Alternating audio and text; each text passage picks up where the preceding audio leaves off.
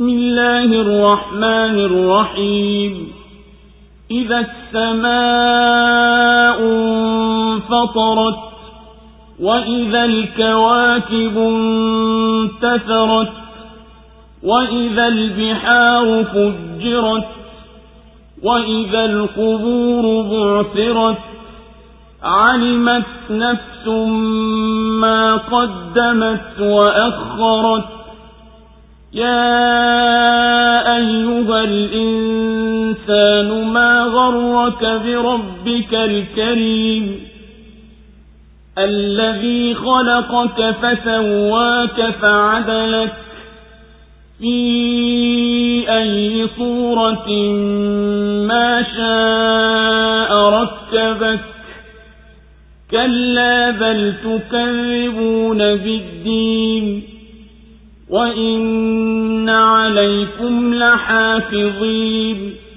كراما كاتبين يعلمون ما تفعلون إن الأبرار لفي نعيم وإن الفجار لفي جحيم يصلونها يوم الدين وما هم عنها بغائبين وما أدراك ما يوم الدين ثم ما أدراك ما يوم الدين يوم لا تملك نفس لنفس شيئا والأمر يومئذ لله. Kwa jina la Mwenyezi Mungu mwingi wa rehema mwenye kurehemu. Mbingu itapochanika na nyota zitapotawanyika na bahari zitakapopasuliwa na makaburi yatapofukuliwa, hapo kila nafsi itajua ilichotanguliza na ilichobakisha nyuma. Ewe mwanadamu, nini kilichokughuri ukamwacha Mola wako mlezi mtukufu, aliyekuumba akakuweka sawa akakunyoosha katika sura yoyote aliyoipenda akakujenga? Sivyo hivyo, bali nyinyi mnaikanusha siku ya malipo, na hakika bila shaka wapo walinzi juu yenu, waandishi wenye heshima, wanayajua mnayoyatenda. Hakika wema bila shaka watakuwa katika neema, na hakika waovu bila shaka watakuwa motoni. Wataingia humo siku ya malipo, na hawatoacha kuwamo humo. Na nini kitakachokujulisha siku ya malipo ni siku gani? Tena nini kitakachokujulisha siku ya malipo ni siku gani? Siku ambayo nafsi haitakuwa na madaraka yoyote juu ya nafsi, na amri yote siku hiyo ni ya Mwenyezi Mungu tu. Allahu Akbar, Allahu Akbar, la ilaha illa Allah. Suratul Infitar imeteremka Maka. Sura hii imeeleza baadhi ya vitisho vya saa ya kiyama kwa njia ya kutangaza kuwa hakika litatokea jambo katika siku ambayo kila mtu atajua nini aliyolitanguliza na nini aliyoliakhirisha.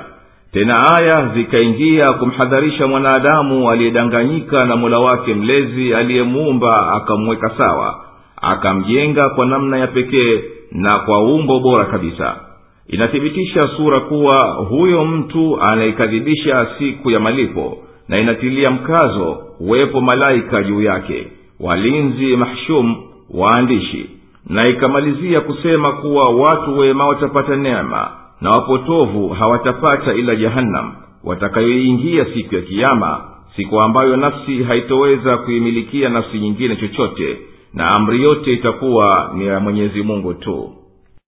Itakapopasuka mbingu na nyota zitakapopukutika na kutawanyika, na bahari zikafurika na kuingiliana kwa kuondoka vizuizi baina yao, na makaburi yakafunuliwa na wakatoka maiti waliokuwamo, hapo basi kila nafsi itajua nini kheri au shari iliyotanguliza na iliyochelewesha.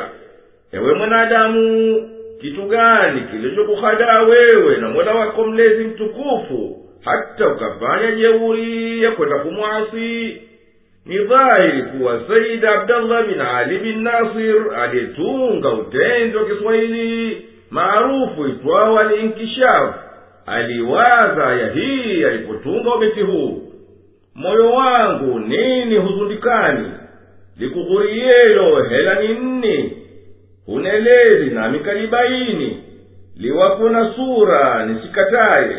Mungu wako huyo ndiye aliyekuumba nawe hukuwa chochote, akakuumba na viungo vya kukuletea manufaa, akakufanya umenyoka kwa umbo sawa sawa, akakujenga na akakuleta katika sura yoyote aliyoitaka.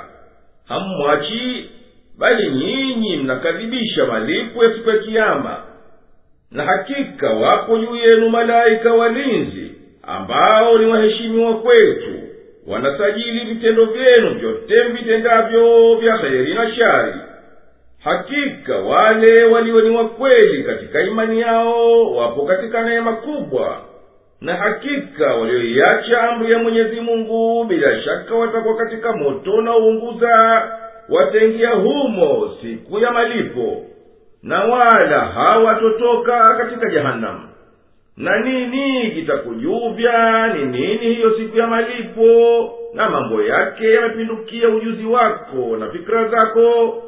Tena ni nini kitakachokujuvya? Ni nini hiyo siku ya malipo kwa vitisho vyake na shida zake?